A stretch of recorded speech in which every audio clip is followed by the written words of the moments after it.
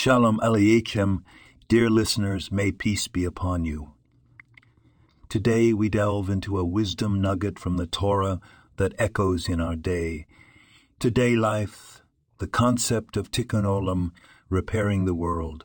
In the book of Genesis, we learn that after creating the world, God saw all that he made and called it very good.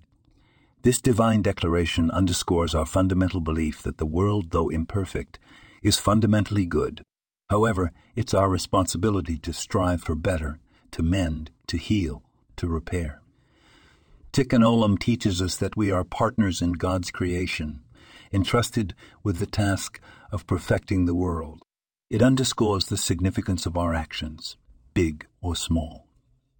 Every good deed, every act of kindness, every attempt to promote justice and harmony contributes to mending the world. In our everyday life, we find countless opportunities to practice Tikkun Olam. By helping a neighbor, volunteering for a cause, or simply by treating others with respect and dignity.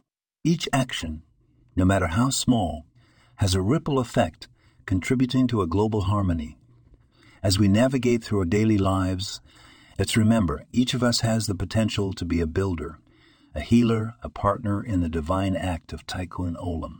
May we all be blessed with the wisdom to recognize these opportunities and the courage to act upon them. Stay enlightened, stay inspired. This podcast was produced and sponsored by Daniel Aronoff.